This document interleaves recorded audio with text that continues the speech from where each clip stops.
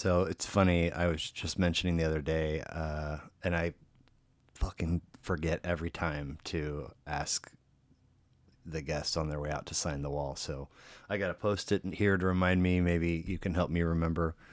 But I always am trying to like assign some sort of special value to the episode number with the guest, and you wound up being 23, which I guess where I go is Jordan, and you have Chicago ties. So, Gotcha. George Clarke, Badass Records.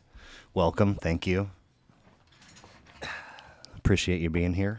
Yeah, it's good to be here. Good to have a cold one with you. Nice to have a little refreshing beverage after a long day. What is that? A quirk? It's a quirk. A little hard quirk. And is that one of those like 12ers where there's different flavors in there? And No, I just went for the straight cherry blossom. oh, okay. I've been digging the ranch waters after a dad-daughter float trip in Arkansas. Nice and easy, refreshing. Got a little 4% in there.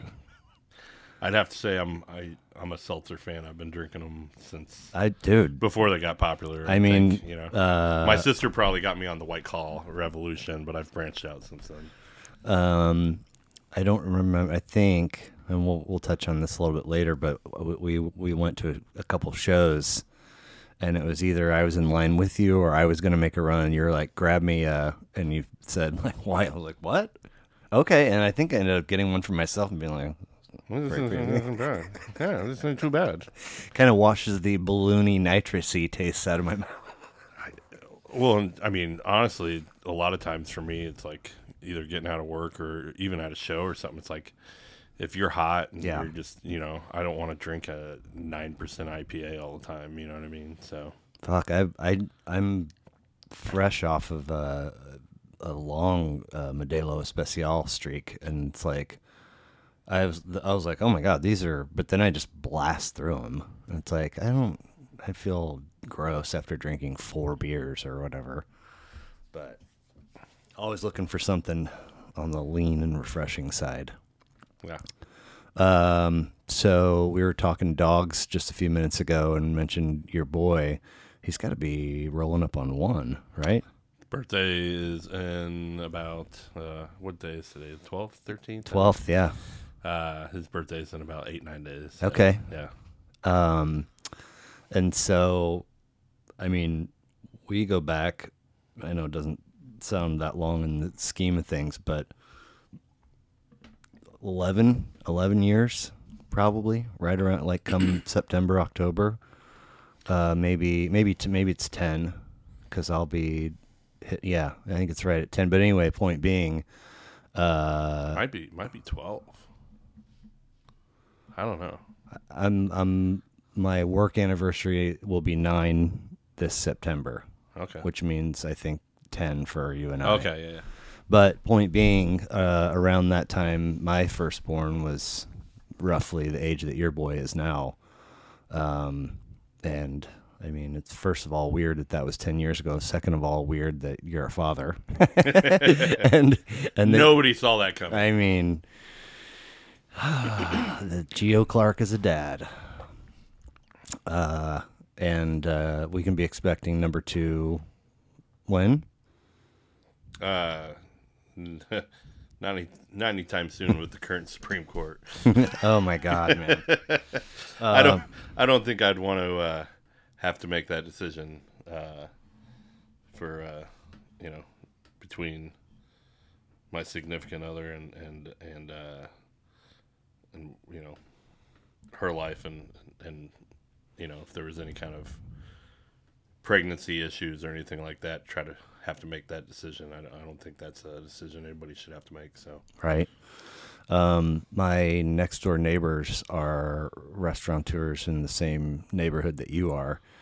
And I didn't realize this until about a year. They just had their second. And about a year ago when they reached the time that it was appropriate to be public with the news, he put up a post saying that they had not been able to conceive naturally. And so they whatever, found a donor and harvested some eggs of hers, but they did a big batch, and so this baby that they just had is a legit, you know, sibling. I mean, because it's the same donor and it's mom's eggs, and so there's still some at the lab or whatever. And he just the other day was like, we don't know now, like what will become of those. Like, it's technically a life. Will somebody say, okay, we gotta get these grown and out into the, you know what I mean? Like, I never in a million years even considered that tiny detail of the whole mess, but Yeah. it's pretty wild. Yeah. So you're born and raised KC, right? Correct. Yeah. You did Rockhurst, and then did you go to college in Chicago? I went to school up at Loyola University. Loyola. Yeah. That's right. And then you have a younger sister? I've got an older and a younger. Oh, okay. Yeah. And one of them is one of them in St. Louis? One's outside of St. Louis, and then one's here in Kansas City still. Okay. And do they both have kids? Oh, yeah. They both have 3 apiece, I believe. Okay. We're outside of St. Louis. I want to say she's in Wentzville. Okay. I don't really. I see that sign on I-70. She's like in the western suburbs. Okay. She's an hour outside the city. Okay. In some suburb. Gotcha. So. And you're where did I met your dad at the rental car place right by your house, right? Oh, it's not there anymore. Yeah, it's not? No, they closed it down finally. What a train like wreck. a year ago. That place. Remember that whole ordeal was just like super weird, and the people working there were. Anyway, your folks are both still around, right? Yes, sir. And together. Oh yeah. And how did they meet? I think they met at Kelly's bar actually. Really? Yeah, there's an old. I can't remember what all went down, but they met at Kelly's, and so there's always been a old picture of an artist that did some drawing, like some real like crazy abstract drawing of Kelly's bar in Westport, and it's been hanging in my parents' house since I was a kid. So totally random. I exist because of the oldest bar in Kansas City. Right. Were they both out with friends, or was it a setup situation, or who knows? I don't remember. Yeah. And where are they still in the same house that you grew up in? No. We didn't move around too much, but they moved probably like 4 blocks away from where the house I primarily grew up. Okay. In, and that's where they are now? Yeah. So they live like in Leawood at like 123rd and State Line. Okay. And do you remember, were they playing music when you were growing up? Yeah, I always grew up with like I remember like a heavy dose of like Doobie Brothers. Nice. Traffic. Ooh. I remember a lot of like Spyro Gyra. That was the other one. No kidding? That was the other one. Like I remember like the song Morning Dance is kind of like always been a favorite song of mine, and like kind of ingrained in my memory because that was like my dad's biggest favorite band was Spyro Gyra. I'm gonna have to give that a listen because I couldn't even like begin to describe their sound. Like I don't know. It's kind of like I don't know, maybe early jazz fusion type stuff. You know? Wow. And very like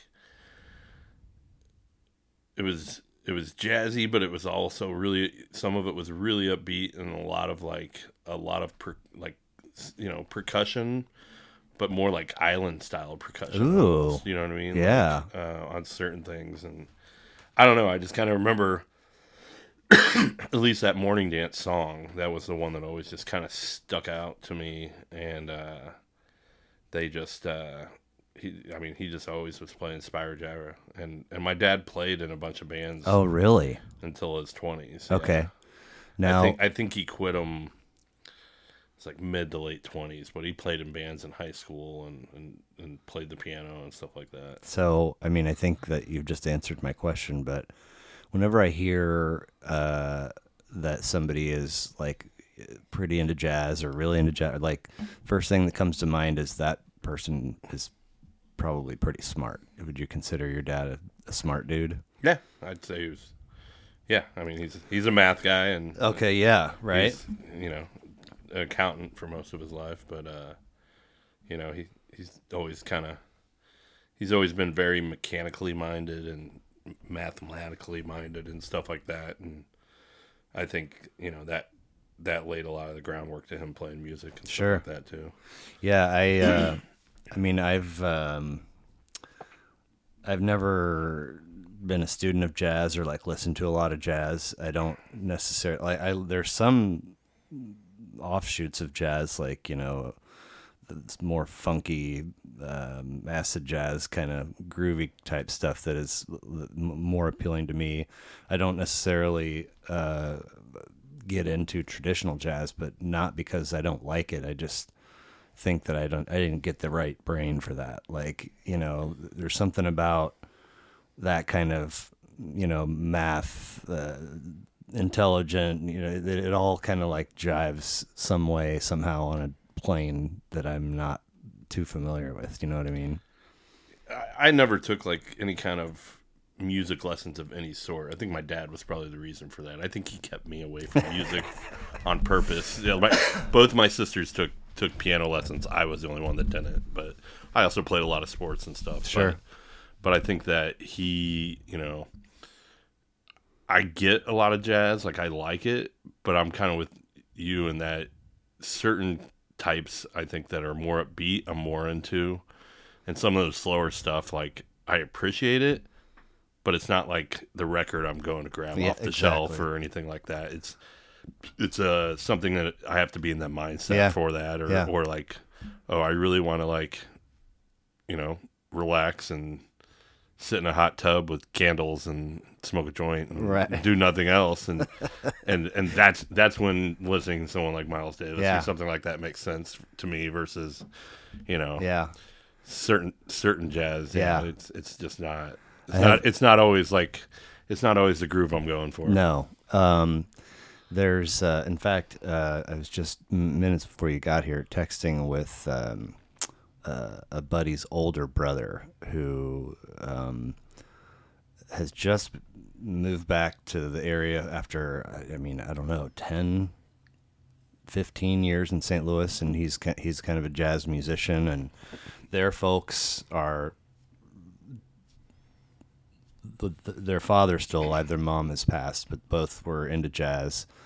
And the buddy himself lives in Virginia, and I took my kids out there July of last year, and stayed with him and his wife and their two girls. And their living room, they have one wall is like kind of these two built-in desk situations that they created when school became virtual, and then the whole rest of the room is just for sitting and listening to jazz.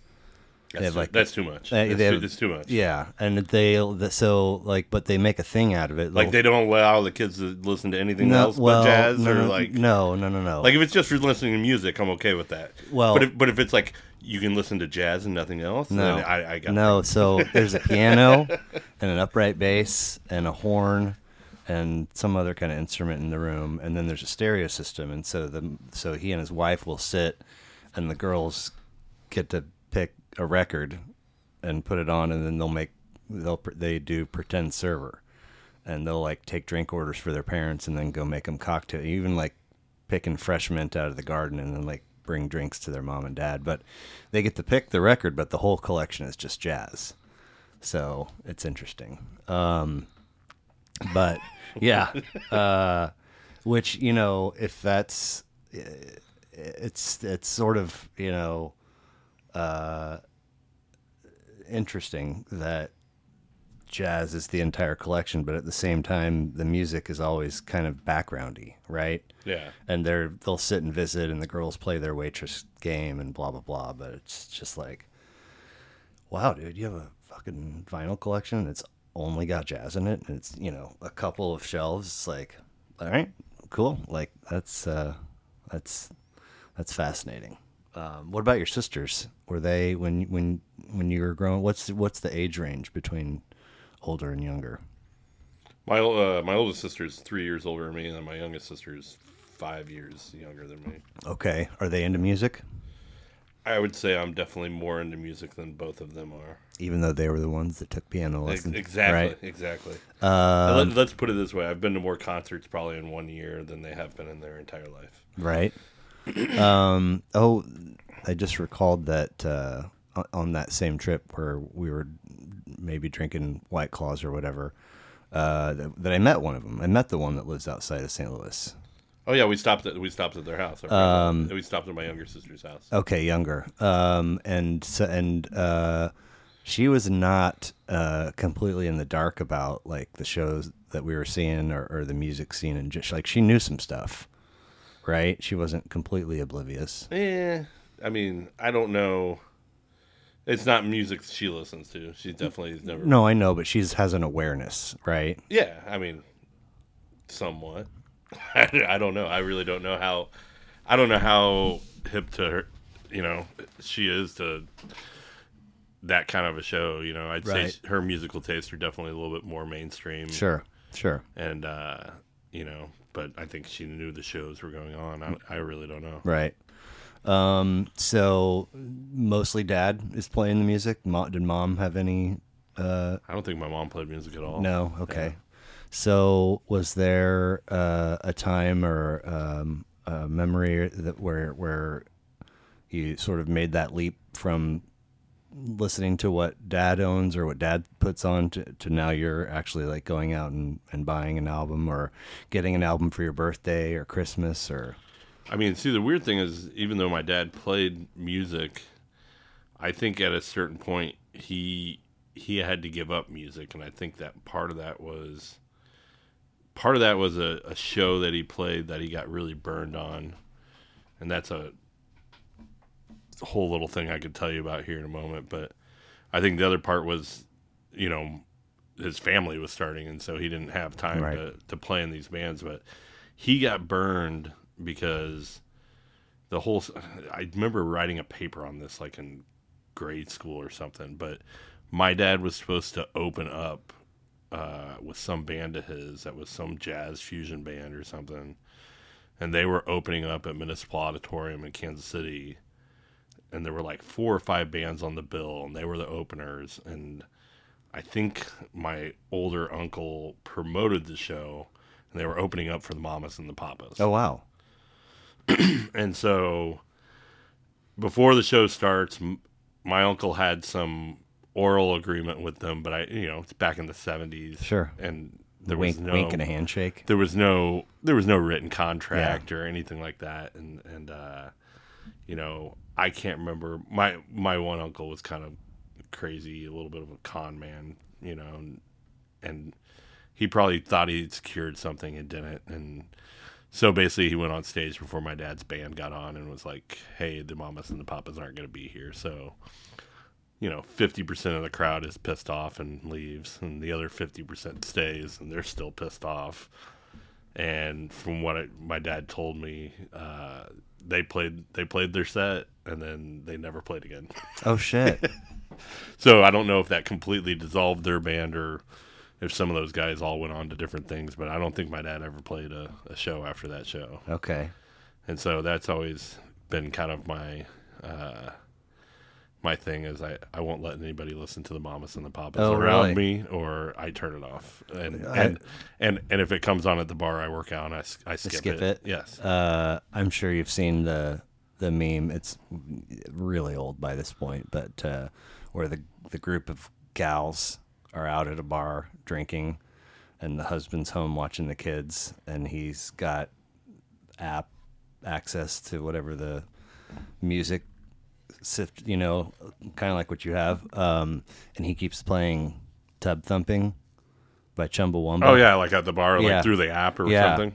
and then he's texting her, and he's like, "How's it going?" And she's like, "Oh, it's going fine." And how are things at home with the kids? And he's like, "Oh, I get knocked down, but I get up again." And then he gives like three more like one-liners like that, and she's like, "Oh my God, is that you? Fucking stop!" Yeah. But I can't even remember off the top of my head, and I grew up listening to pretty much only oldies. But what hits did they have? Who cares? Right? Who cares? I hate the mamas and the papas. Right. I mean, that's the joke of my life. Is I could always, if the mamas and the papas wouldn't have screwed over my dad's band, I might be a rock star's son, or have some, I could be some roadie right now or something like that. Right. I don't know. So first purchase or acquisition or love affair with an album for you when you kind of are stepping out of what your dad's playing at home? I really started to get into a lot of stuff that, with my older sister, she was into a lot of like R&B and rap and hip hop back when it was really starting to take off, like in the late 80s, early 90s. So I remember a lot of the stuff I first started picking up was stuff that she listened to. And I had a good friend named Rob who was also really into the same kind of, R&B, hip hop, stuff. Are you 79? I was born in 79. Yeah. 79, okay. So I'm at this point, I'm probably 10, 11, 12, right? Yeah. Like 89, 90, 91, right? When I first started getting into a lot of things. So, I don't think, the first stuff I ever remember like listening to, I remember listening to stuff on the radio. Like I remember listening to like Stevie Wonder on the radio. Sure. I've been like taping it. Yeah, and stuff of course. like that. But like the first albums that I ever really got my hands on were my sister's stuff. Did you have permission? Was she? Yeah, yes and no. Right, a little right, bit, yeah. Sometimes I had permission. Sometimes I would just go grab it and listen to it. And, a lot of the stuff that she had, I probably shouldn't have been listening to at my age. When you're listening to Fushnikins and Das Effects and, some of this, when you're listening to Atlians and, some really good old school hip hop and R&B, but even just like Tevin Campbell and just, some, R. Kelly, all of it was just like pretty new back then. And I just remember old school Mary J. Blige and stuff like that. And so I remember like kind of taking all those albums. And then I'm trying to remember like the first album I had, I think the first album I bought with my own money was either Marky Mark and the Funky Bunch. Damn. Or it was the Mo Money soundtrack. It was one of the two. Is that Marky Mark records, that Good Vibrations? Yeah. Nice. Yeah. And with Come on. Well, it had that on it, and it had the song I loved was that Lou Reed cover that he did. Yeah. Was not Wild Was it Wild Side? Side? Okay. Yeah. So that was like Mark. that was like the song of that whole album that really got me into that. Good Vibrations was all right. But, Sure. But the Is that Lou, the dude that married Jenny McCarthy? I think he is married. Yeah. She's I see her on TikTok every once in a while. She's kind of crazy, but so is he. Right. His daily regimen is, I read it once. It's like insane. He gets up at like 3 a.m. and like. Wait, no, she married Donnie. Oh, she married Donnie? Yeah, who's Mark's brother. Oh, okay. That's right. That's what it is. My bad. No. I'm the one that said it. So. Doesn't change his workout routine. No. In the morning is insane. No, it starts at like 3:30 or 4 and whatever. I mean, okay. If you would have thought early in the career too, like which one would have a longer, better career, Donnie or Mark, I would have said Donnie. You know what I mean? He was in like the super popular boy band and all that. And Oh yeah, I mean when Marky Mark put out that record, you're like, oh, that's cute. yeah, Trying to be in the same circle as your brother, but hey, he went the acting route and made way more money. So what about first show? Oh man, this first show is great. The first show I ever went to was with my older sister, and I was like 12 or 13, and her and her friends had an extra ticket, so I got to go because I went with her, and it was like 3 or 4 of her other friends. But we went to Municipal, or not Municipal, it was at Kemper, and it was the R. Kelly Keep It on the Down Low tour with LL Cool J, Mama Said Knock You Out tour, and I think the opening was Escape, which was like an R&B Yeah. from like Wow. the late 80s. So it was like, it was pretty amazing because you've never been to a show, and I mean, if you're going to go to a first show, that's a first show that, it's going to definitely open your eyes a little bit, you know what I mean? And I mean, I've never seen like, it was just kind of like culturally, it was like eye-opening For sure. and then just auditory and visually and everything. I mean, you came out and LL Cool J's whole stage was like this giant ghetto blaster Oh yeah. that like literally took up, I mean, it was like 30 yards long. Wow. And the very middle of it is where his DJ played, and so his turntables were in the middle of this giant That's cool. ghetto blaster, and he just rhymed in front of all of it, and it was really cool.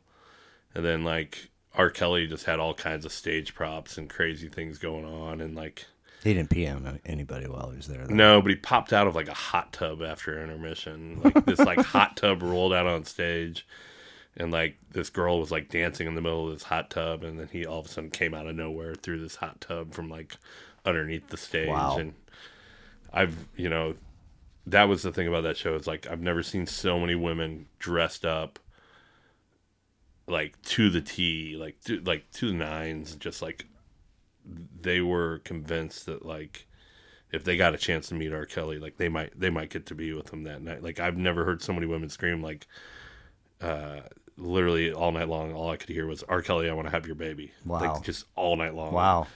And that was kind of trippy. I was just like I've listened to his music, but I mean, Dude. I mean, I don't know. He was so popular back then that, for that time and stuff, it was just kind of nuts to, I'm 12, 13 years old. So Sure.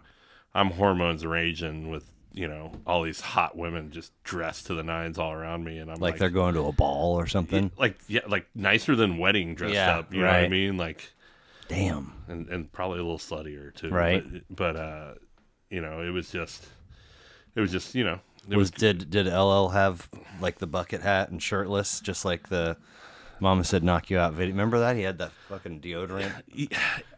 I don't remember the video at all. Or maybe it was unplugged.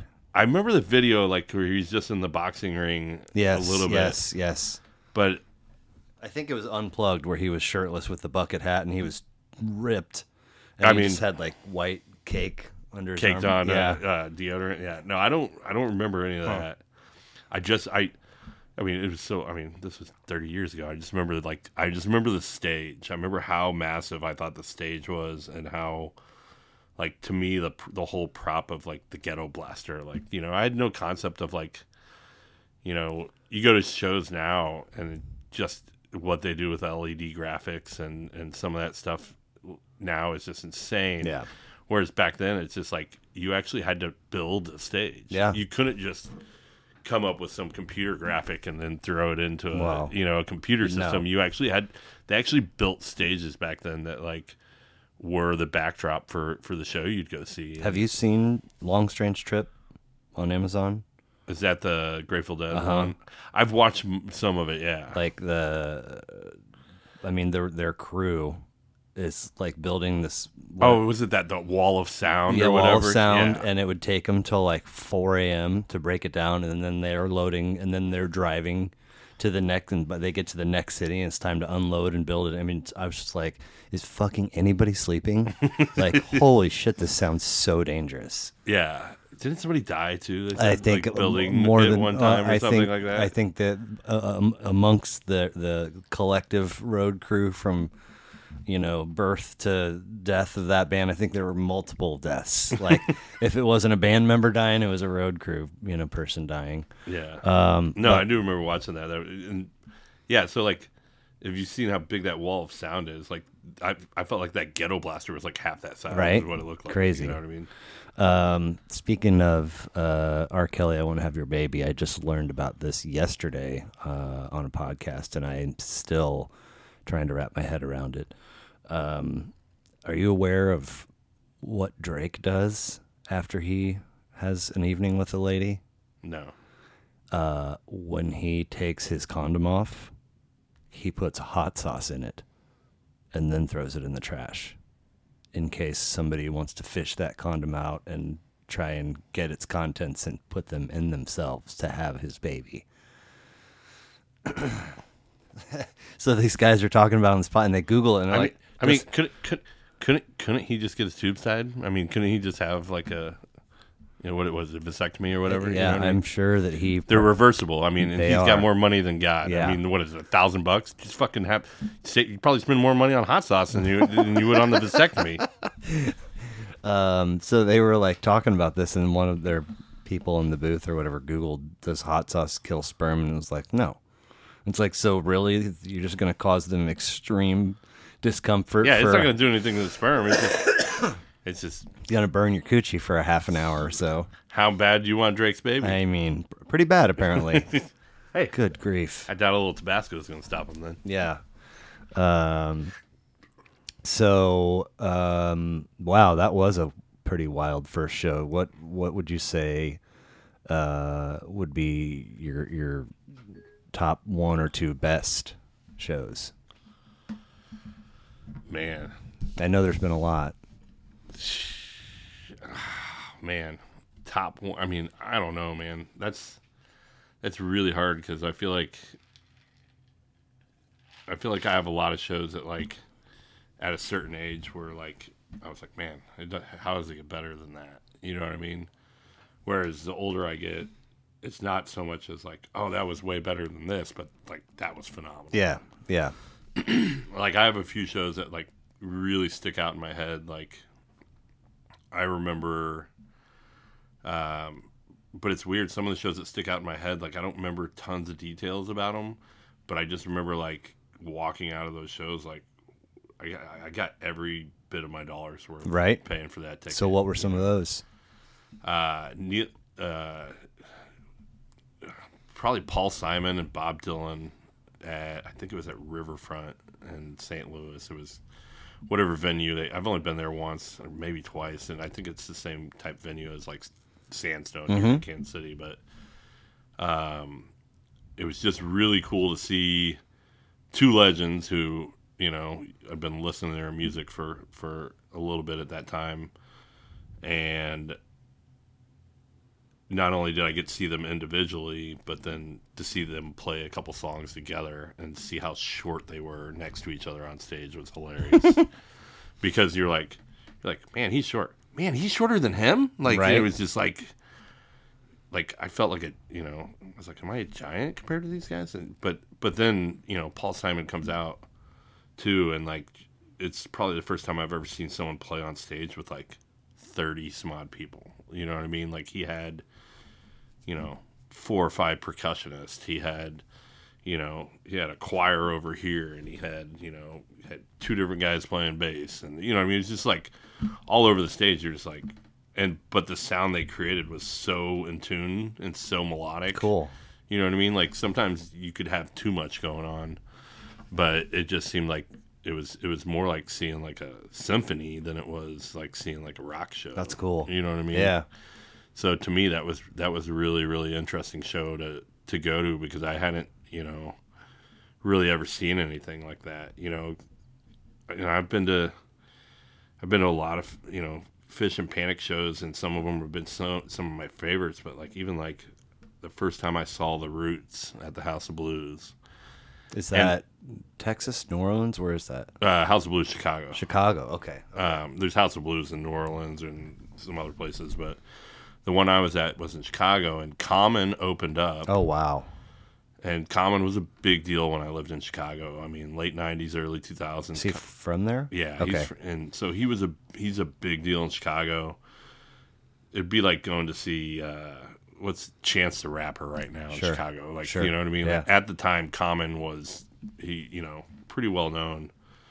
And I never seen the Roots. I maybe barely listened to a couple of their albums. Did not know a ton about them.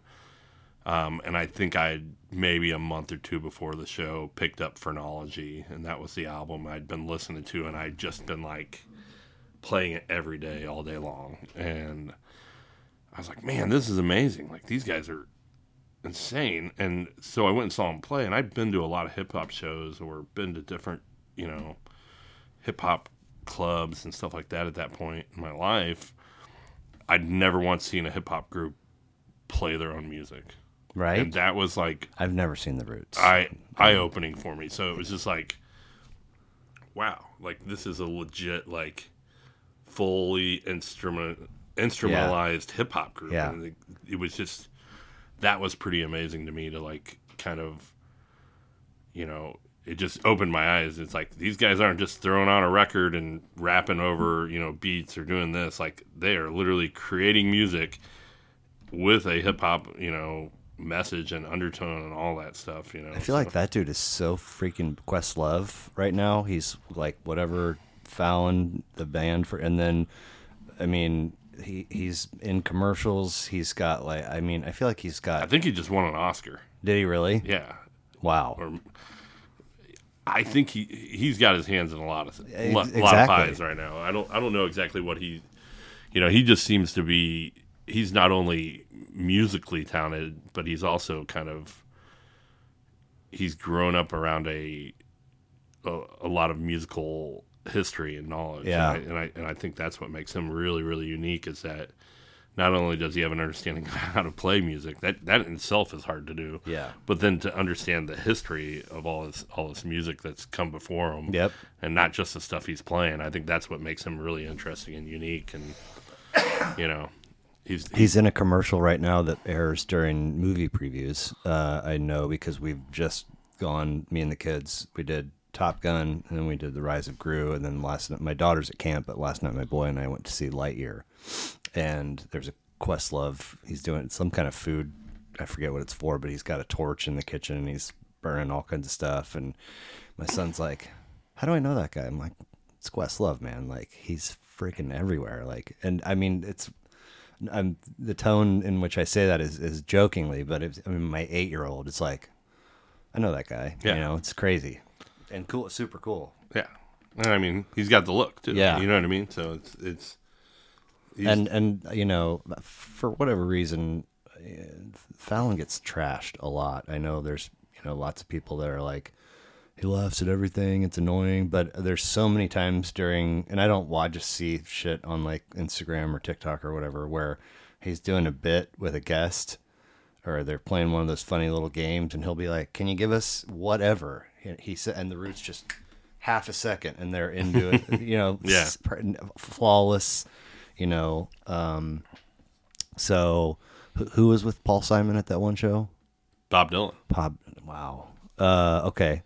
So the Roots, Paul Simon, Bob Dylan, any others come to mind? I mean, I don't know, man. I've seen a lot of crazy shows. Yeah. I mean, obviously the first time I saw Fish was in Kansas City, at Sandstone, and that was pretty crazy because I'd never seen. Not just like musically talented band like that, but I'd never seen a crowd like that. And to me, that was kind of it. It made the whole concert set apart from like I said, going to R. Kelly for the first time. There's definitely there's an environment that's at a concert or a show. And what was it about the crowd at that Sandstone show? So I'd never seen, I'd never been to a hippie jam band show. Right, so I'd never seen girls twirling around for no reason. And some of it. There's always a reason, George. I mean, there might be a reason, but in their mind. Yeah, in somebody's mind. But you know, but a lot of it too was very eye opening for me, and it was kind of like, wow, like this is a place where you can just kind of, it was almost like you can just come here and do whatever the fuck you want. Yep. And then Yep. part of that was kind of really appealing. It's like this person doesn't care what I'm doing. I don't care what they're doing, and everybody's just kind of free to do whatever the fuck they want. Right. With this thing. And, Yeah. and to me, that was super appealing. 'Cause, Yeah. I mean, you're going to a show like, you know, I'm not coming to the show to bring my problems or to bring anything from my outside world into this show. You know what I mean? Like, all I want to bring to the show is like, I want to hear this music and I want to just let loose and do whatever, you know, Yeah. just kind of, you know, Check out. That's why I came to the show. Yeah. Is, you know, that's why I listen to music, because it's not to have any of these outside things in my life affect that. Like, Right. I'm trying to appreciate it for what it is, and you know, shows should be an escape from everything going on. For you know sure. what I mean? And that was the first time I had really kind of truly experienced that. You remember what year it was? I want to say I used to have the tape somewhere. I still have the cassette tape. It was either 97 or 98. Yeah. And Did but it rain before? I don't remember that. Okay. I do remember it was the first time I ever bought a bag of Kind Bud, and it was White Widow, and it was really good. And I do remember that they played a lot of stuff from Gamehenge or whatever. Oh, really? Okay. So they played like Tila and Lizards, Wow. and It's Ice and Maze, and a lot of really old school songs. And like at the time, I mean, I'd been listening to Fish a little bit on albums and stuff. Yeah. But I had no idea, like, you know, if you know, I remember years later looking back at that show and like looking at set lists and being like, oh, what a poser I was. I didn't even know what the hell, what a treat I was given for that show. Like, that show was, like, if you had, like, you know, a hardcore Fish fan, like, look at that show, they'd be like, you got to be kidding me. Like, you don't get to hear all those songs in one show. Right, Like, yeah. that's what kind of show it was. Wow. And But the beautiful thing, I think, of it was I didn't go into the show with some preconceived notion of like, I got to hear this song. dude, that's the only way to go to shows with zero expectations. Yeah. I see these here. Like, it's my 150th show. I'm still trying to get my first mound. It's like, shut the fuck up, dude. Yeah. Like, what? Come on. And I've definitely been through phases like that in my life where like I go to a show and I'm like, I got to hear this. And then I leave like pissed off. Like, I didn't get to hear this one song I like, and I kind of quit doing that a long time ago for that very reason. It's like, you know, if I hear things I like, then awesome, you know. But if not, I might hear something like, wow, I've never heard that song before, or, you know. I don't go in with any kind of like preconceived notion of like, well, and I know they've got those websites where you can like punch in all the shows you've been to, and it'll tell you like, oh, it's been 364 days since you heard Fish.net. this song at this, you know, blah blah blah, and you've heard this song 13 times. I don't care. Yeah. I really don't. I used to love. I have a Fishnet profile, and I used to love. You know, I still do. I'll go in if I probably have one if at I one see point. a show, I'll go in and put that I was there. But what happens is the stat that the nearest stat to me is always the list of how many times you've seen song X, and for the longest time it was You Enjoy Myself, and at some point Chalk Dust Torture passed it and just never looked back. So even though I go to shows with zero, when I hear that opening, I'm like, fucking Jesus Christ. And sometimes I'll see a cool jam evolve out of it, but whenever I go to that site, it's like the first stat. It's like, oh yeah, fucking Chalk Dust. God damn it. So I don't spend too much time on there anymore, but Yeah, I mean, I probably haven't even been on Fish.net in probably 15 years. right. So you talked about picking up phrenology by the Roots. Yeah. How are you consuming music in your time away from work these days? Like today? Well, but was today a work day for you? Yes and no. I mean, it's always a gray area in your line of work. I had to go into work, and I had to go do a bunch of stuff today. So yeah. Today was a work day. Right. But I mean, when you're legit off and you don't have to go in the building or do anything remotely, are you consuming music, and if so, how? I would say majority of what I do now is listen to Spotify. Okay. And maybe I'm getting a little bit more old and set in my ways, but I'll either, if I know I'm not going to be listening to music very long, then I just go listen to my liked songs, songs I've already liked. Yeah. All right, I just want to hear something I like. Yeah. You know what I mean? If it's like something where I'm looking to try something new or do something like that, I might say, hey, man, I'm in like a Beck mood, and throw on Beck radio. And then it might, lately I haven't been great about, I don't have a lot of vast amounts of free time to go look and find new music. So I'll do something like that where it's a radio station where they'll play something similar to Beck or something. And then I'll go, I like that song, and I'll like it. And then maybe I'll track back later and like listen to a whole album and be like, oh, wow, it was just that one song. Or I'll be like, oh, wow, this whole album was great. So I've brought this up a bunch of times on here, and I try to avoid being repetitive, but sometimes you just can't get out of your own way. I was turned on to the creative director for Fish has a playlist on Spotify, and it is all of the house music. Pre-first set, intermission, after second set from 2009 to current.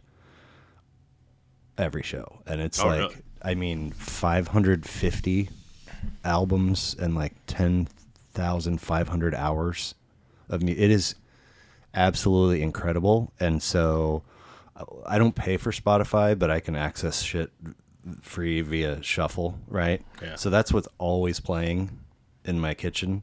And if I hear something cool, I'll look at it and then add it to my Apple Music. And then if I'm out driving around, I'm on Shuffle all the time. Just, nope, that's it. Yeah. Okay, cool. Well, yeah.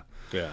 But that playlist is, I mean, if I don't change it up and there's not like the Wi-Fi shorts out or something, I think it's like 10 days straight to like get through. I mean, it's something crazy. Like, and they keep adding, like they're on tour right now, so new shit's getting added. And the only other place I've obviously I work in a bar, so like I'll hear stuff on the jukebox that, sometimes I'm like, wow, I know this is pretty mainstream, but I like this. Yeah. Or the only other place I've found in the last, 5, 6, 7 years that I've really kind of like found out about some bands I really like it was the NPR Tiny Desk concert. Oh, stuff. man, that's, yeah. And somebody finally showed me that, like, I don't know, 5 years ago or something like that, and I just went down the rabbit hole, like, hardcore for, like, Did you come across 2 anything weeks. that you didn't like? Like, 2 weeks just down a rabbit hole of just, like, watching Tiny Desk concerts constantly. Like, TV didn't exist during that time. I mean, I was just watching that on TV. And, I mean, but I found out about a lot of great That's music. awesome. I mean, Leon Bridges was one of them, and St. Paul and the Broken Bones, and it's the first time I heard what's his name, the drummer that's doing stuff with everybody now. I can't even think of his name right now. The guy that just did the song with oh my god, I can even think of the beat of the song in my head, but I can't think of who it is. But all that stuff has just kind of been stuff that I've not only seen bands that I liked on NPR Tiny Desk concert, and just been like, oh, this is even more of an appreciation. Have of there it. been any that you didn't care for, or that you skipped, or? There's been a couple, but like there's been a couple too. I mean, there's a couple of slower ones. Like, I'm not watching the Sheryl Crow NPR Tiny Desk concert. Which the funny thing, and the other thing about this NPR Tiny Desk concert thing is my parents had never heard of it, and one of the first ones I ever saw was what's the country guy that everybody loves? Stapleton. Yeah. And I watched that and I was like, this is pretty. It's him and his wife, and I mean, it's good. And he's really good. And that was one of the first Tiny Desk concerts I saw. And I'm not a big current country music guy at all, you know. I like a lot of bluegrass and stuff like Sure. that, but you know, but I watched that and I was like, man, this is amazing. And my mom really likes Chris Stapleton, and we were down at the lake a couple weeks ago, and I was just like, have you ever seen the Tiny Desk concert with him? And she's like, what's the Tiny Desk concert? Like, they didn't even know what it was. So I literally, I showed them the one, and then, like, they stayed down at the lake, and... Is this Ozarks? Yeah, they're down at Lake of the Ozarks. They have a place? They've got a condo down there. Okay. We went down, it was actually 4th of July, so a week and a half ago. Yeah. And me and Katie came back from the lake, and, you know, I talked to my dad, like, 3-4 days later, and he's like, yeah, we went down a rabbit hole. And, like, they've literally been watching all this NPR Tiny Desk concerts. Nice. But yeah, all those things were kind of just like finding all these bands that, like, you know, either I hadn't heard of or like someone that you knew who was pretty mainstream, like T-Pain. Like T-Pain's got a Tiny Desk concert, and it's awesome because it's him without auto-tune and stuff like that. He can actually sing. I only know the name. I don't know who that is, but just I recognize it. He's got the song, Let Me Buy You a Drink. Oh, that one? Maybe. Ah, man, I'm trying to think. See, and I'm terrible with song names. I cool. can never, ever do that. But yeah, T-Pain, that one was amazing to watch. It's just like, because, you know, if you hear his mainstream pop stuff, it's all auto-tuned. Sure. Beats everywhere and stuff. Sure. But then you just hear him literally sing with just like him and a piano, and it's like, holy shit. Nice. Are you and Katie similar taste-wise, or? I wouldn't. No, not necessarily. She's not really into the hippie jam bands. Sure. She loves country music. Okay. Which, you know, I always tell her, I'm like, please don't leave my car on the country music station when you borrow my car. So it's definitely, you know, she listens to a lot, you know, she's a little bit younger, so she listens to a lot, you know, just different bands. And, Sure. You know, Yeah. we just, you know, one of her favorites is AJR. I actually just went to that show. I don't know who that is either. They're like a pop band that's, you know, maybe only been, you know, they've gotten pretty good in the last few years. I think they got kind of TikTok famous or something. Nice. Good for them. So, and, but I went to their show, and I mean, their show was pretty. Where was it? It was at Starlight. Really? Yeah, like a month and a half ago. Big crowd? It sold out. Wow. Yeah, That's I mean, crazy. packed. Wow. And it was kind of crazy. Like I said, they are a little bit TikTok famous, so obviously the crowd was, it was weird going to a show like that. You know, it's like age 10, 11, 12 years old to, you know, my age and older, you know what I mean, at the show. So I was like, definitely hadn't been to a show in a while where I'm like, oh, there's families here. Mm-hmm. Yeah. Mind your P's and Q's. I know. I had to be on my best behavior. Yeah. But yeah, definitely not like a Fish or a Panic show. No. But you know, show-wise and visually and sound-wise, I mean, they were very good. Like the whole entertainment, you know, aspect of them.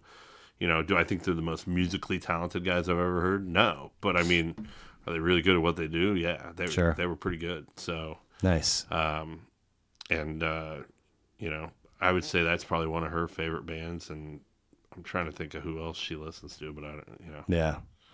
Yeah. Should we pause for a bathroom break and drink refresh before we get into your records? Let's do it. All right. So, I gotta say, I was pretty surprised at your list, but it all kind of, you know, you talked about the first stuff that you heard being your sister's. You got a 91 and two 95s from your list, and so if we go chronologically, 91, Pearl Jam 10, which I mean, that we could probably do 3 hours breaking down everything that record was and still is. And Talk to me about it. How did it land in your lap? I mean, that was an album that was really big.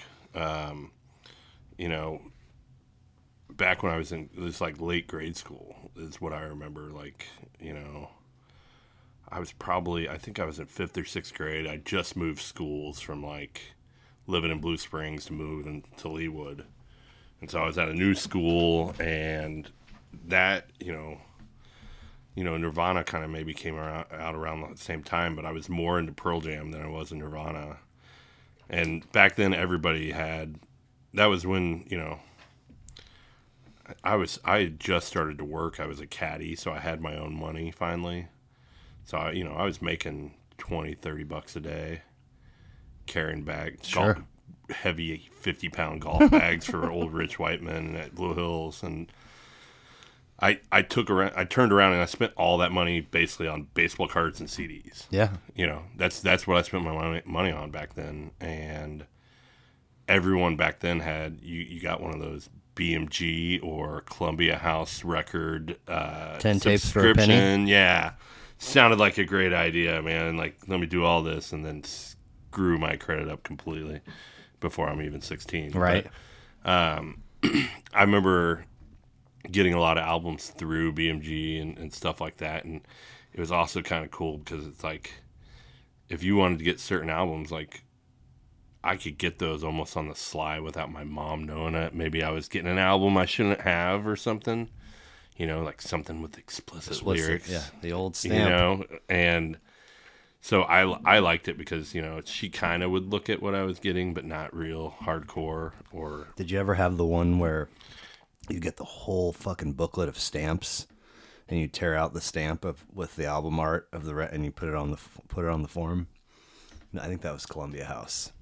Oh, like for like what you wanted or Yeah. something? So you get a form and it had like 10 squares, but then you had this whole booklet of stamps, and you rip out and stick it to the thing and send it back. I faintly remember. Yeah, right, that. right. I don't. Many brain cells ago for both of us, I'm sure. Yeah, but I mean, I just remember that was kind of, when I first started buying my own albums, Pearl Jam 10 was probably one of my first 10 albums I ever owned. If you had to take a shot in the dark, how many times would you say you've listened to that album start to back? Double digits for sure, right? I mean, to be honest with you, in the last 15 years, probably not even once. Right. But back then, I mean, we're talking, you listen to music differently when you're younger, 100%. Back then I would, every night listen to that album, or, you'd listen to, you'd fall asleep to it every night or something, like you got it and you just devoured it and you lived it for like a couple weeks at least. Oh man. Yeah. Whereas I don't feel like I do that with albums at all anymore. You know what I mean? It's just not the same as you get older. Maybe it's just because you have so many other things that are kind of pulling your attention. Yep. Whereas when you're younger, like you could literally live and breathe that album for an entire month and know it inside and out, backwards, forwards, everything. And back then, that was one of the first albums I really kind of, would sing along to and listen to, and just, lyrically really kind of pay attention to the lyrics too. That was no small ask when it comes to deciphering Eddie Vedder from. Yeah. There's a lot of there's a whole lane of TikToks that people will like record themselves listening to an Pearl Jam song, and then on the they'll put the text of what they think he's singing or how it sounds like to Well, but back then, I remember this. You had the whole booklet that came with the CD, and it actually had the lyrics in it. So that was the only way you could really decipher all of what Eddie Vedder was saying, is that they actually gave you the lyrics, because otherwise half of it wouldn't have made sense. But there's a text thread with high school buddies, and the topic of not for lack of a better term, perfect album came up, and the criteria is an album that you would listen to front to back without skipping any songs, and the one that some folks were agreeing on was Appetite for Destruction. And That's neither here nor there, but I mean, do you have favorites off of 10, and are there tracks that you might skip today if you threw it on, do you think, or would you go for the whole thing? I mean, I don't. I mean, I don't. I would probably just listen to the whole thing straight through. I mean, and I'm a lot different than I think anybody else I've ever met as far as music goes, and that a lot of people can literally name like, oh, this. I know this song. I know this song. I know the songs. I know what they sound like. I can almost tell you the lyrics, but I can't tell you what the name of the song is. Sure. And Yeah. I've always kind of been that way, and I'm not a name person on songs. Like I can go to a Fish show and know 95% of the songs played, and some of them I might know the name to, but like I couldn't tell you which album it came off Right, of, right. or I can't tell you the first album it was on, or something like that. So for me, um, there was definite favorites on that album, but I couldn't tell you like I couldn't rank songs or I couldn't do anything like that. I've never really listened to music or Sure. listened to albums that way. Well, regardless, I mean, I think you can make the argument that, when we were in St. Louis, we had a long day after a kind of a crazy night, kicking it in, was it Chip? Was that his name? Oh, Clay, Clay. God, I always screw that up. We had a Clay, long Clay, Clayonce. we had a long day laying around on furniture in his basement watching movies, and I forget what the movie. I think it was Austin Powers. I think Austin Powers was on, and this is the first time I heard this phrase. He said, "It's really fascinating how well this movie has aged. I can't say the same about the sequels." He said something along those lines. And to me, 10 has aged flawlessly. Like, it's still a really good record, and I don't know why that is, but would you agree? I mean, it's Well, I mean, a lot of Eddie Vedder songs. I think the message behind some of them have aged well. I mean, just look at obviously probably one of the most prolific songs is Jeremy. And current things happening with guns and everything else in society. You look at that and look at all that angst that was kind of early '90s that kind of bore out a lot of these school shootings and stuff like that. Like that kind of spoke to that. I mean that message obviously hasn't gone anywhere. no. You know what I mean? Yeah. Nobody's really figured that out yet. And then, I also think that from a melodic, just storytelling aspect, I think Eddie Vedder just he has a way of telling a story, or his music just the band as a whole, or even his solo stuff. It just has like a melody to it that kind of just doesn't you know doesn't matter when you listen to it or how much older you get. Like it still feels relevant, and it still feels like you know I don't care if you're my age, if you're almost mid 40s, or if you're 25. I still think you can see Yeah. the passion and the beauty in that music. I saw a YouTuber last week. He just shoots videos of himself kind of giving synopses of musicians and albums. And I have some of these guys on my high school buddies text threads are like all the way as far as you can go, like Pearl Jam geeks. I recently got this for myself, which is just the Maxell XL2. It's also the inspiration for that poster. It's what I use to tape all my bootlegs. But one of my buddies, the back of his phone, I haven't seen him in a few years, but the last time I did, it had a preserved handwritten set list from the last Pearl Jam show he'd been at. I was like, damn. But anyway, they're like super, super Pearl Jam fans, and they know all the details to Mother Love Bone. and Temple of the Dog. Did you ever listen to that record? I remember. I remember some of it being on like the single soundtrack or something, right? Yeah, yeah. The big tracks from Temple of the Dog were Hunger Strike and Say Hello to Heaven. I mean, those are probably the most accessible. But anyway, this YouTuber did a post about the origin of Temple of the Dog, and so Soundgarden is they meet up with Eddie Vedder, and they're at a studio or whatever, and they're rehearsing Hunger Strike, and of course Chris Cornell famously, has this wild vocal range, right? He can hit the highest of the highs, and they can sound beautiful, but he was struggling to hit the lows, and I guess Eddie's just sitting there watching this, and he's just hanging out. He's not there because they're like, let's record this. So anyway, I guess he just went up and was like, are you trying to do something? Like, I don't mind, Steve. And they're like, yeah, can you do that again? And then that's how he ended up doing the vocal, his portion of that. It was like this random organic thing, which I think speaks to, this sort of longevity and aging well of stuff that Vedder does. It's really impressive. I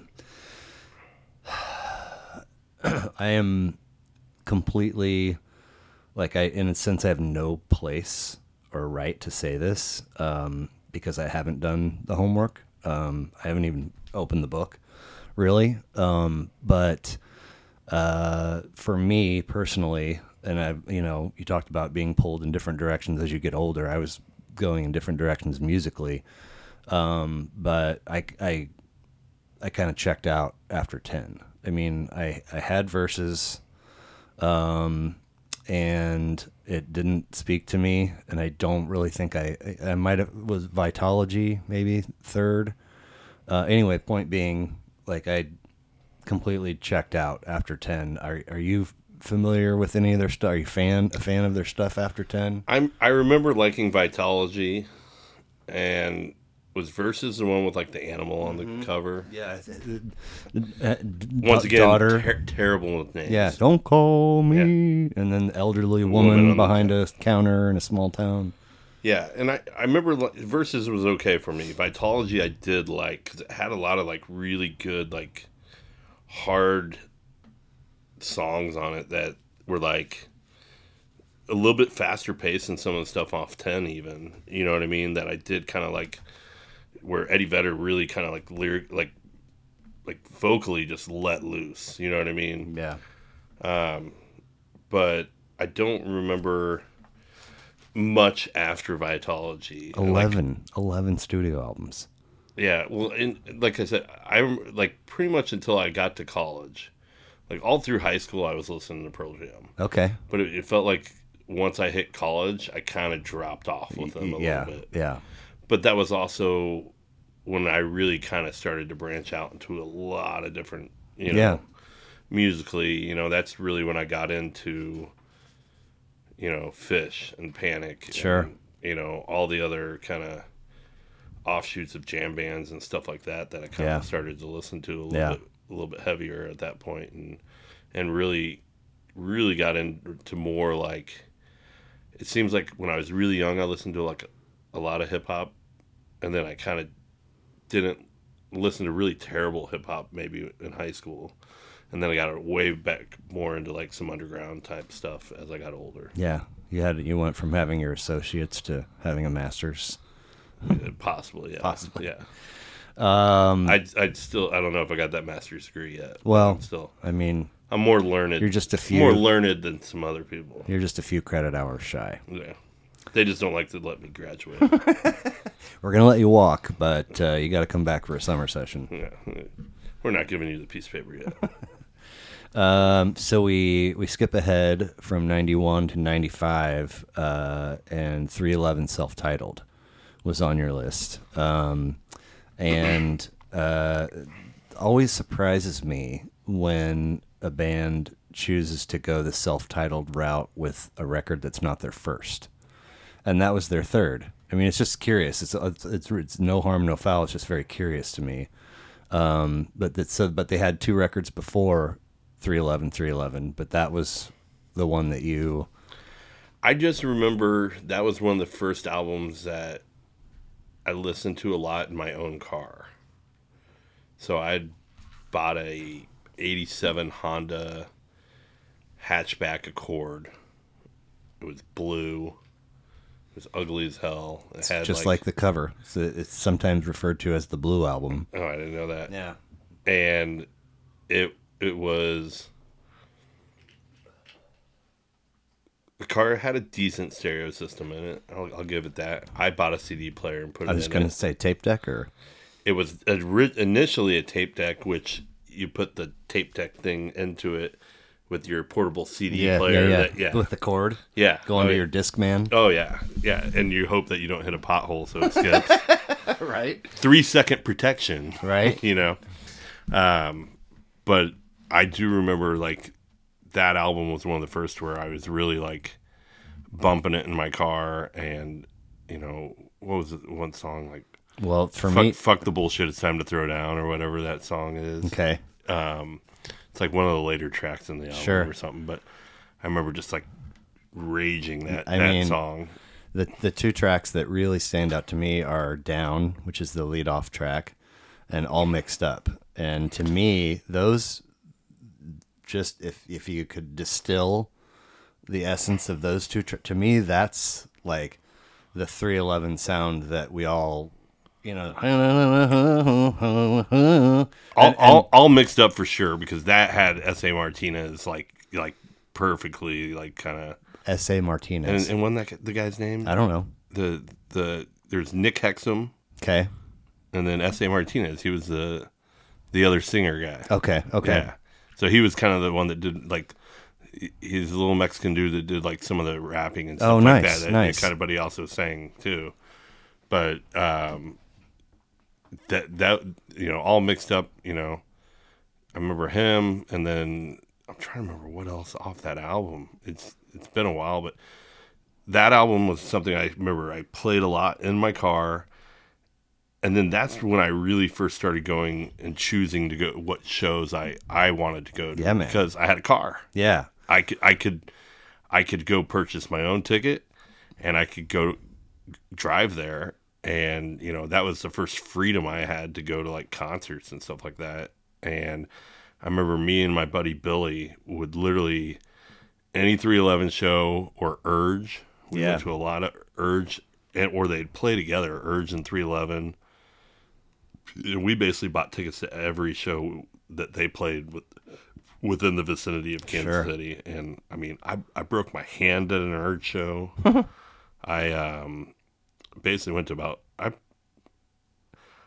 in like a 3-year period, I probably saw Urge not Urge, 311, like probably 10 to 12 times or something. Like, I mean, we drove to Topeka once. Sure. That was the first time I was ever introduced to Fred Phelps, or whatever the guy is from the Westboro Baptist.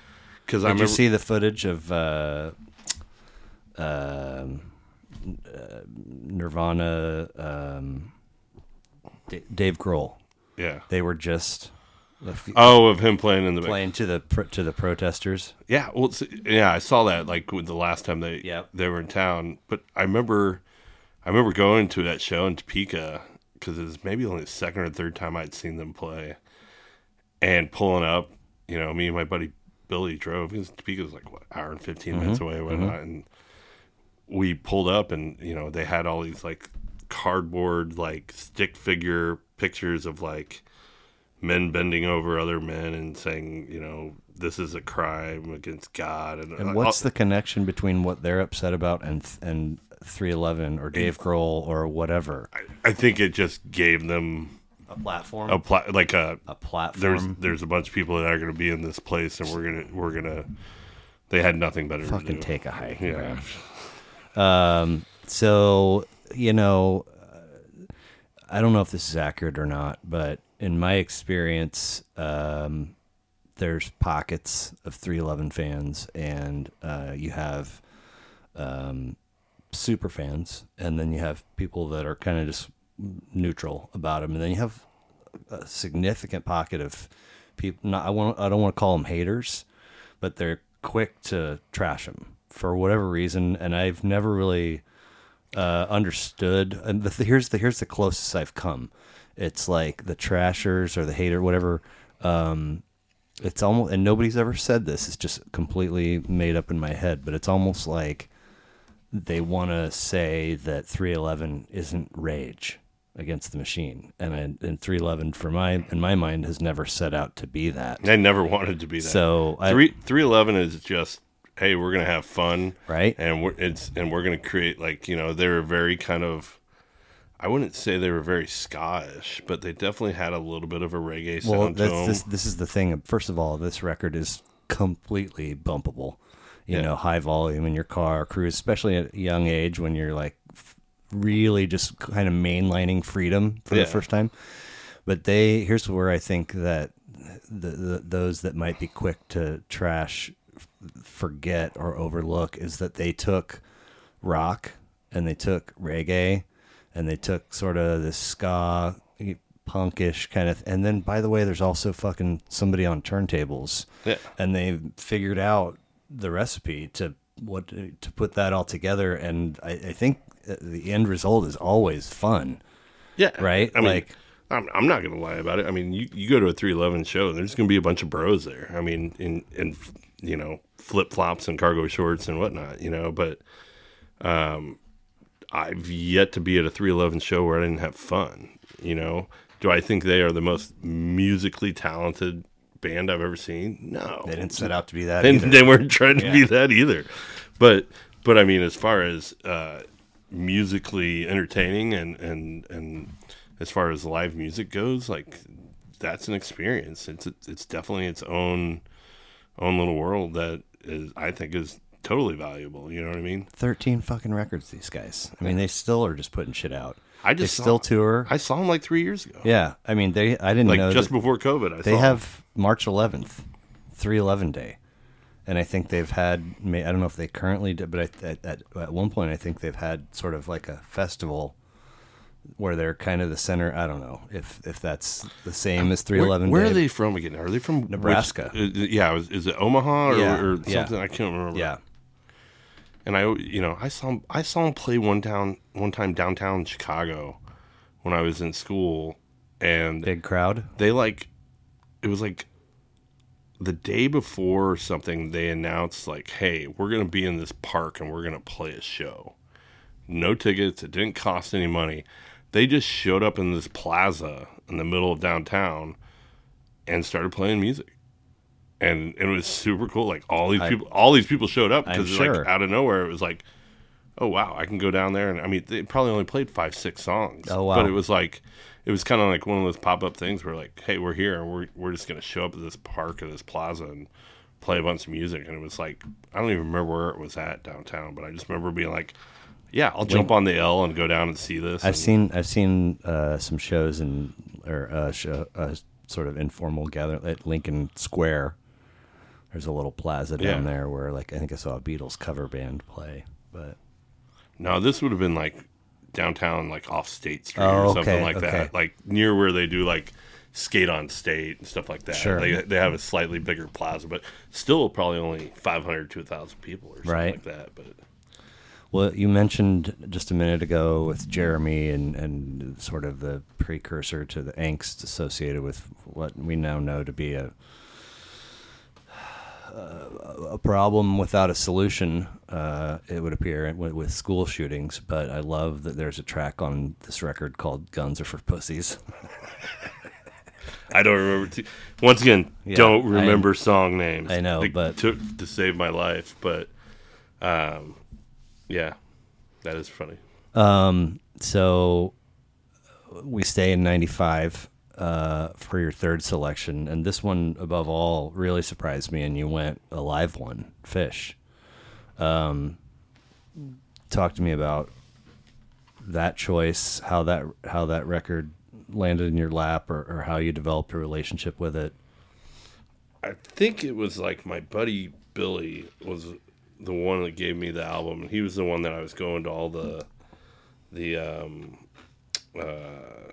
311 shows with and stuff like that. You know what I mean? So him and I were kind of like concert buddies. Sure. You know what I mean? So I mean, he was honestly he introduced me to a bunch of bands that I'd never really heard of. You know, I think he was maybe the first time I'd listened to Rage or anybody like that. I think he was one of the ones that introduced me and stuff. With that album, I remember it was, I think Fish was coming to town and they were supposed to play at like Memorial Hall or something Okay. like that. Okay. Yeah. Yeah. And I think it was my junior year of high school. And I was supposed to go to the show and I had a ticket. And so like he'd given me this album and I started listening to it and I really liked it. I was like, yeah, let's go to this show. And because at that time, like I didn't even have to know who the band was. I would go to a show. Right. Like, you know, Two Skinny Jays. Yeah, I'll go to the show. Who cares? You know what I mean? And you know, if I liked it, I liked it. If I didn't, I didn't. You know, I was just eating up any concert I could go to. You know what I mean? If I knew the music, awesome. If I didn't, I'd probably still go and then be like, that was trash. Right. But at least, you know, I was making my own decisions on it, you know, as far as what I liked and didn't like. And with that one, I started listening to that album and it just kind of, it all just kind of clicked with me, man. It was like, you know, melodically, it was kind of joined together a lot of the music I'd listened to when I was younger. You know, that kind of older 70s, early 80s kind of sound Sure. of music, but also with, you know, it just seemed, you know, just kind of put it all together for me. And I remember I was supposed to go to that show in that fall and I got in trouble for something. And I got grounded from the show. And Damn. I remember being so pissed off. Like I did something stupid, like went out and got drunk or something and got caught. And my parents like grounded me from going to that show, and all my friends got to go, and I was super, super pissed. So mad about that, but then that forced my next show to be the one I saw at Sandstone, which was probably 3 times better than the set list at that I had a ticket to that show too, but I moved to Colorado and missed it. And several of the buddies on this high school thread were at it, and they still talk about one of them in particular. He doesn't really have much to say about the show. He just talks about how it's still the highest he's ever been. Which, you know, that'll happen if you're not careful at a Fish show. Yeah. But I think again, sort of not too far from that Sandstone. I think there was kind of, they were within like a year and a half. Well, of each other I think the set list was similar. Not no slouch. Yeah. But I'm in Colorado. I discovered them in senior year of high school. First via a bootleg in somebody's car, and then I got my hands on Rift, and eventually, you know, I got Junta and Lawn Boy and Picture of Nectar, and then now I've got it all. It's all hardwired in. I move out there, and Hoist comes out, and I'm like, this feels like a departure from everything, and in some sense, every album's a departure from everything they've ever done before. Hoist is the one. It's like super bluegrassy kind of, right? It's got Scent of a Mule, and you know, it's the red one with the horse being. It's got Julius and Down with Disease, and anyway, it's a little bit harder, like a little bit more fast paced. It's also slower in parts, but anyway. This is 94, 95, 96, that range where all information is either word of mouth or via their newsletter, the Doniac Chevice, which if you had a subscription, you would get it a couple times a year in your mailbox.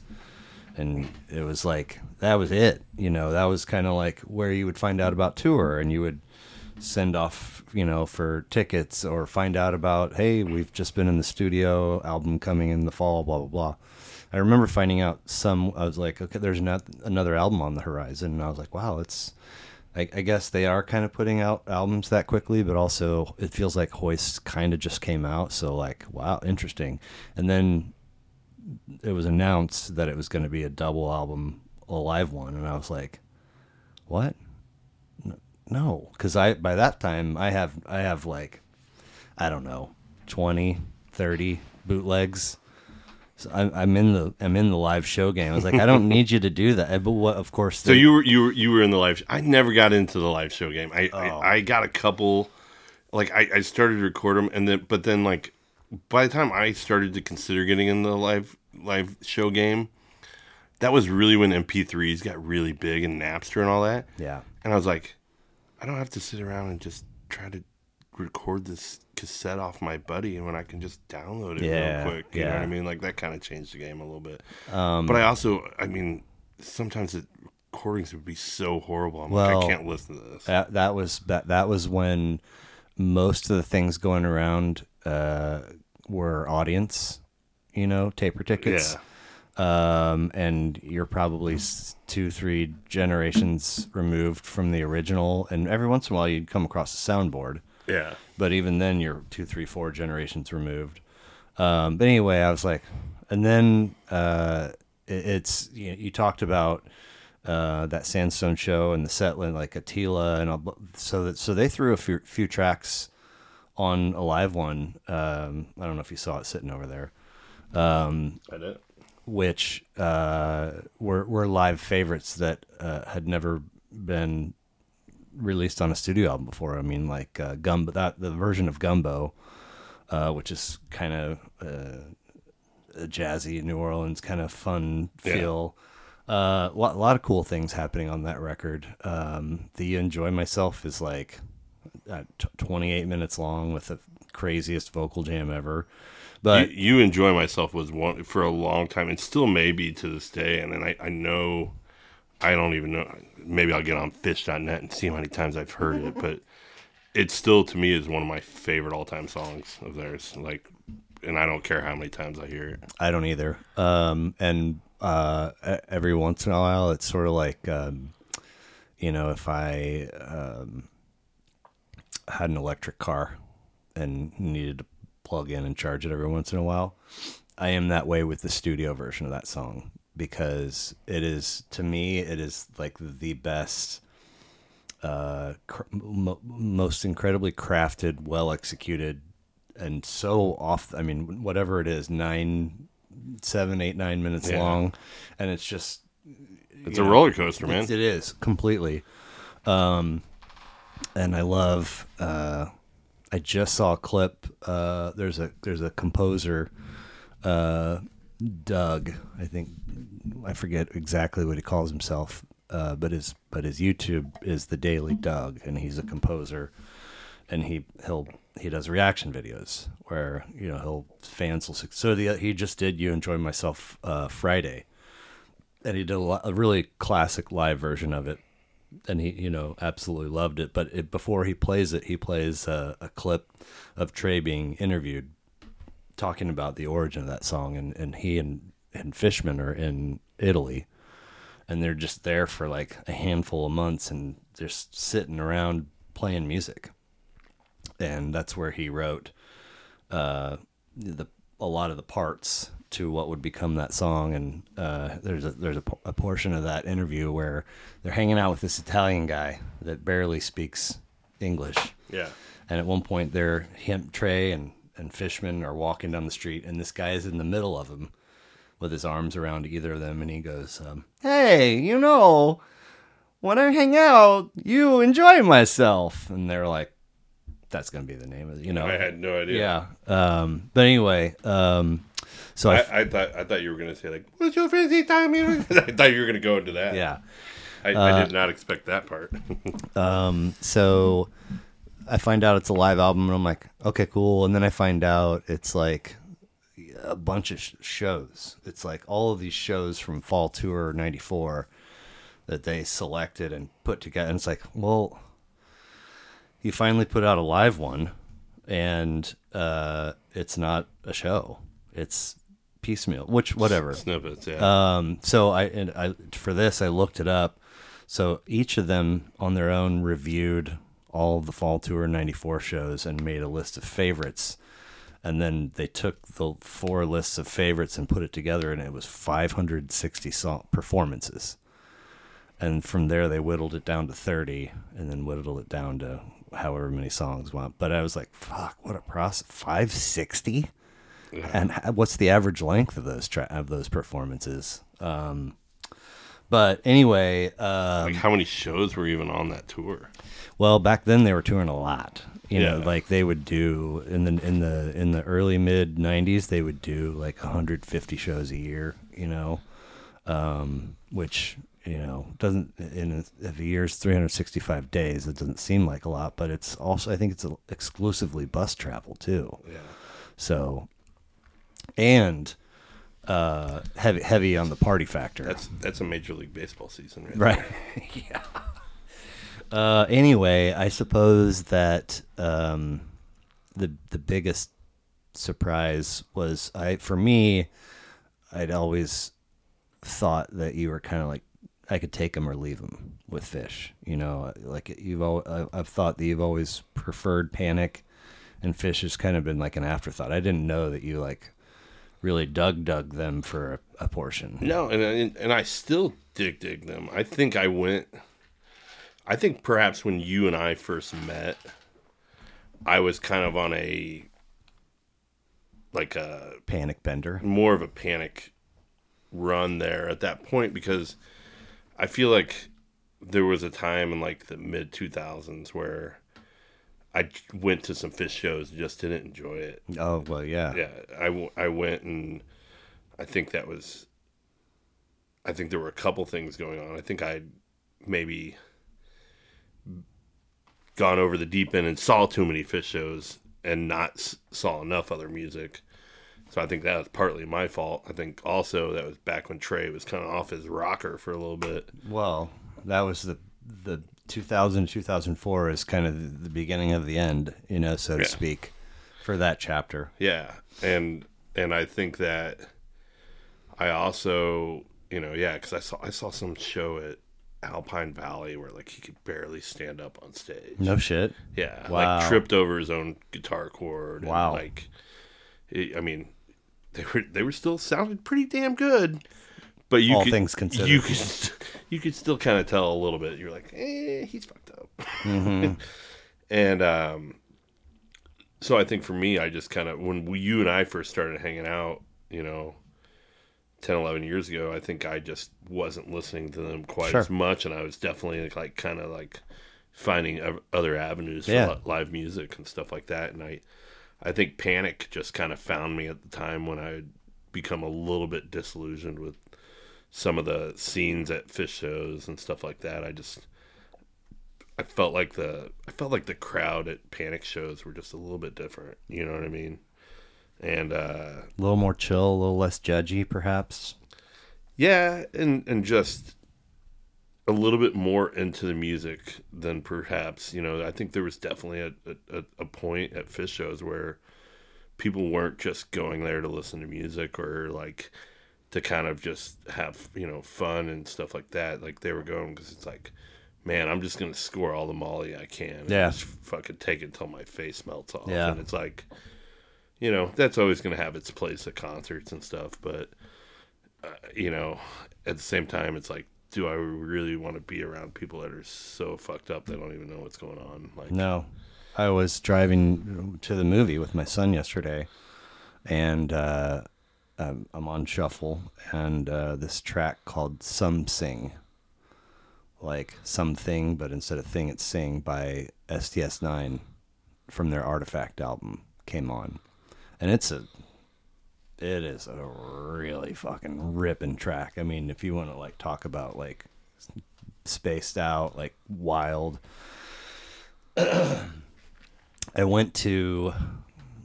My ex and I went to Wakarusa for the first 4 years that it was around, and it kind of, I think we both unspoken expected it to be an annual thing, and then they moved it to Arkansas, and it's kind of like, well, all right. yeah, But one year, STS9, have you ever seen them? I've never seen Soundtrap. No. They headlined Sunday night.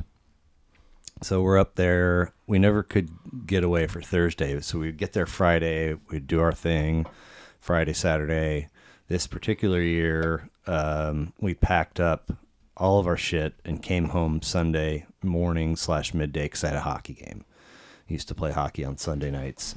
So I went and played hockey, and it was whatever, a 7 o'clock or an 8 o'clock puck drop. So play, shower, get in the car, go back up, still have the wristband on, go in for Sound Tribe, and I am stone cold sober. And they take the stage, and like I see that we got pretty close. I mean, like 3-4 rows from the stage, and as the crowd's filling in behind us, I'm just seeing fucking people in these completely batshit costumes. Like somebody's got a fucking giant toucan head, and somebody over here's dressed like the Lorax, and these 3 chicks over here are I don't even know. And then lots of people have like these totems, these big fucking sticks with like puppets or whatever their thing is, and they're just, that's their deal. They just stand there. And so I was like, this is fucking banana. And then they take It's a nightmare for even Jim Henson at this point. Yeah. So they take the stage, and I didn't realize, I mean, I knew that their sound was like a very, very broad reach, kind of within this specific, subset of the jam band genre. But I didn't realize that not only are they all like really good musicians, but they all also have laptops. So they're all, doing it, and they can get in here and like do some funky shit. And I was like, that's like playing and singing at the same time. It's fucking hard to do. But anyway, I thoroughly enjoyed that set. It was completely bananas, and I mean I was sober the whole time. I didn't party, I didn't drink, I didn't do it because we've packed up camp and taken it home, and we've got to get in the car and get out of there. But it was like that, that kind of level of sobriety, and the experience is so intense that it's kind of like, did I take some drugs? I feel like and so I just was like, well, I mean, that was many years ago. Like, so I was like, wow, that was really wild. So a couple years go by, and they're playing Liberty Hall in Lawrence. And I was like, I'm going, and I'm going to go. It was like a Tuesday or a Thursday, and I was like, I'm going to go solo. I'll just have a couple beers, and then I'll drive home after the show. And Liberty Hall is great, too. Yeah. I saw Ween there. Nice. What a venue to see them. Yeah, yeah. So I'm early, which means, and I'm,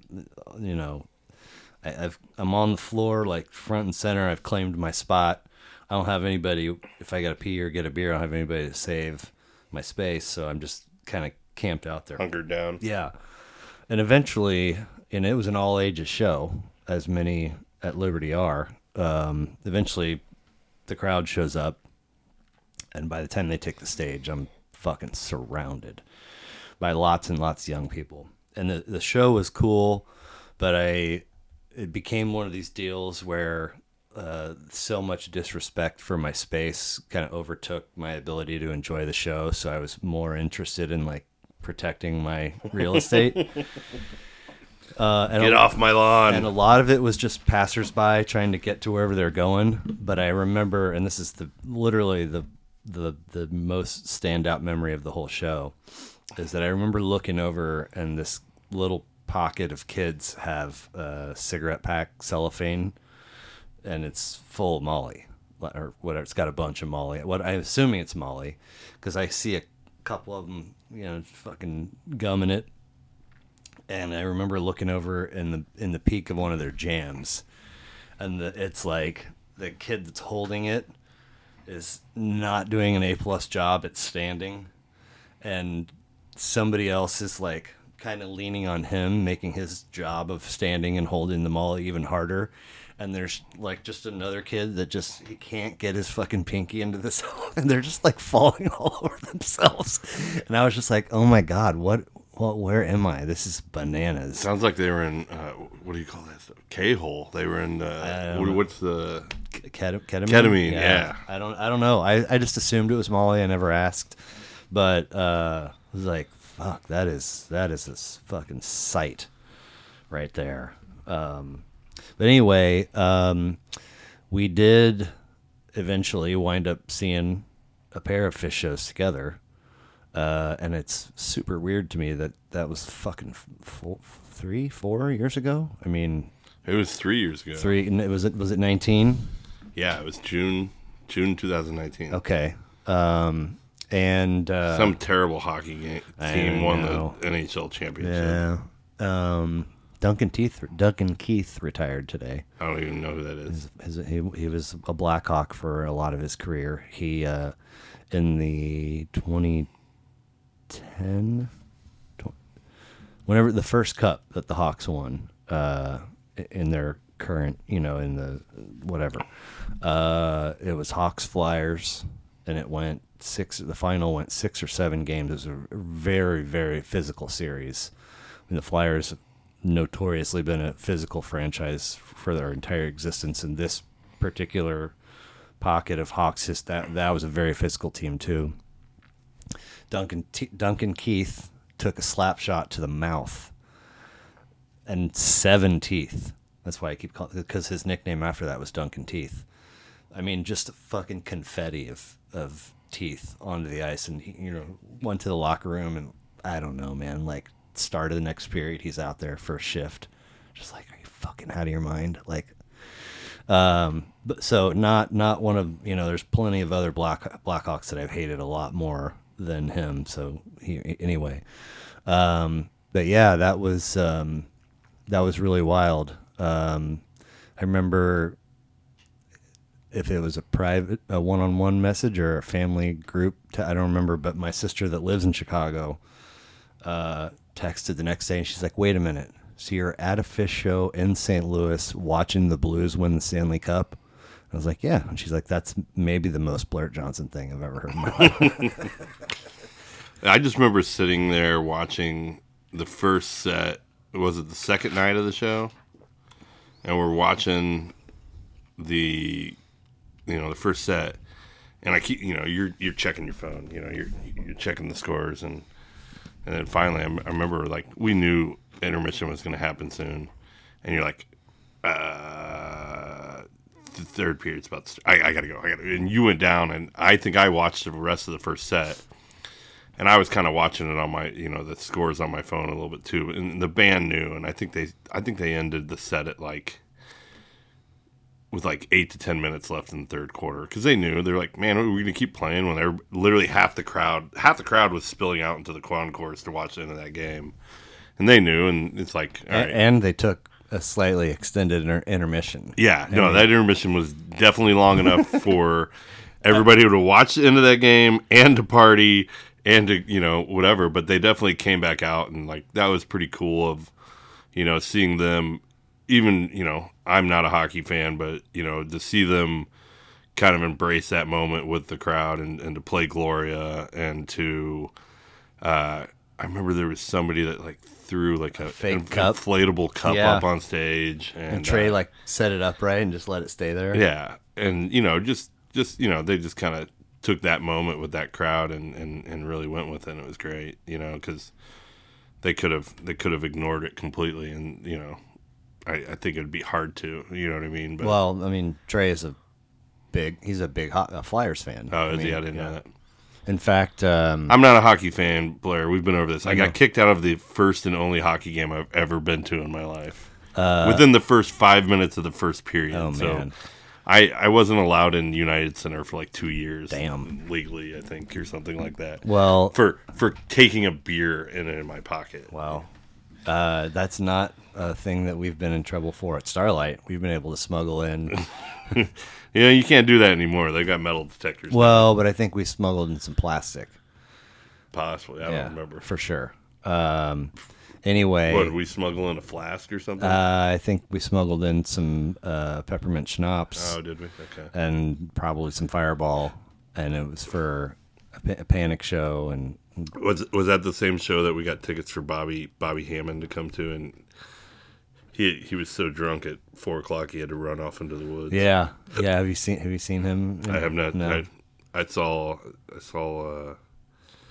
his buddy TJ recently. But wow. I haven't seen nor heard of the legend of Bobby in probably the last. I think 4 or 5 about years. him sometimes. I think about Scotty. I don't think about Scotty at all. And then who was the long term day cook? The one that threw me into the wall, Anthony. Anthony. And then I think about was it Adam? He ended up being like a big time 9/11 Sandy Hook. All of it's fake. Oh, really? 100%. Wait, InfoWars or something? I don't even, whatever. Just like, really? Okay. Big Alex Jones podcast fan. Probably. So that, when we, the first night that we were in St. Louis, and Clay was taking us around, I know I've told this story a bunch of times, but it was like everywhere we went. And how long did he work for you, by the way? 9 months? No, maybe a little bit longer than that. Maybe 2 years. Everywhere we went, he was like, "This is my former GM, George Clarke." Everybody, and it was just like, Jesus, dude. I mean, just my name's George. Yeah, you remember by like the third or fourth place, I was just like, dude, you don't work for me anymore, right? And you haven't now for quite some time. Like, I don't understand this. Oh man, I know. Yeah, I can't believe that was the night he drove like a fucking F1 racer. Do you remember our soundtrack? No. It was. I had never heard of this guy before this. I'll never forget him. Anderson .Paak. That was the name I was trying to come up with earlier when I was talking about Tiny Desk Concert. Okay. I was trying to come up with Anderson .Paak.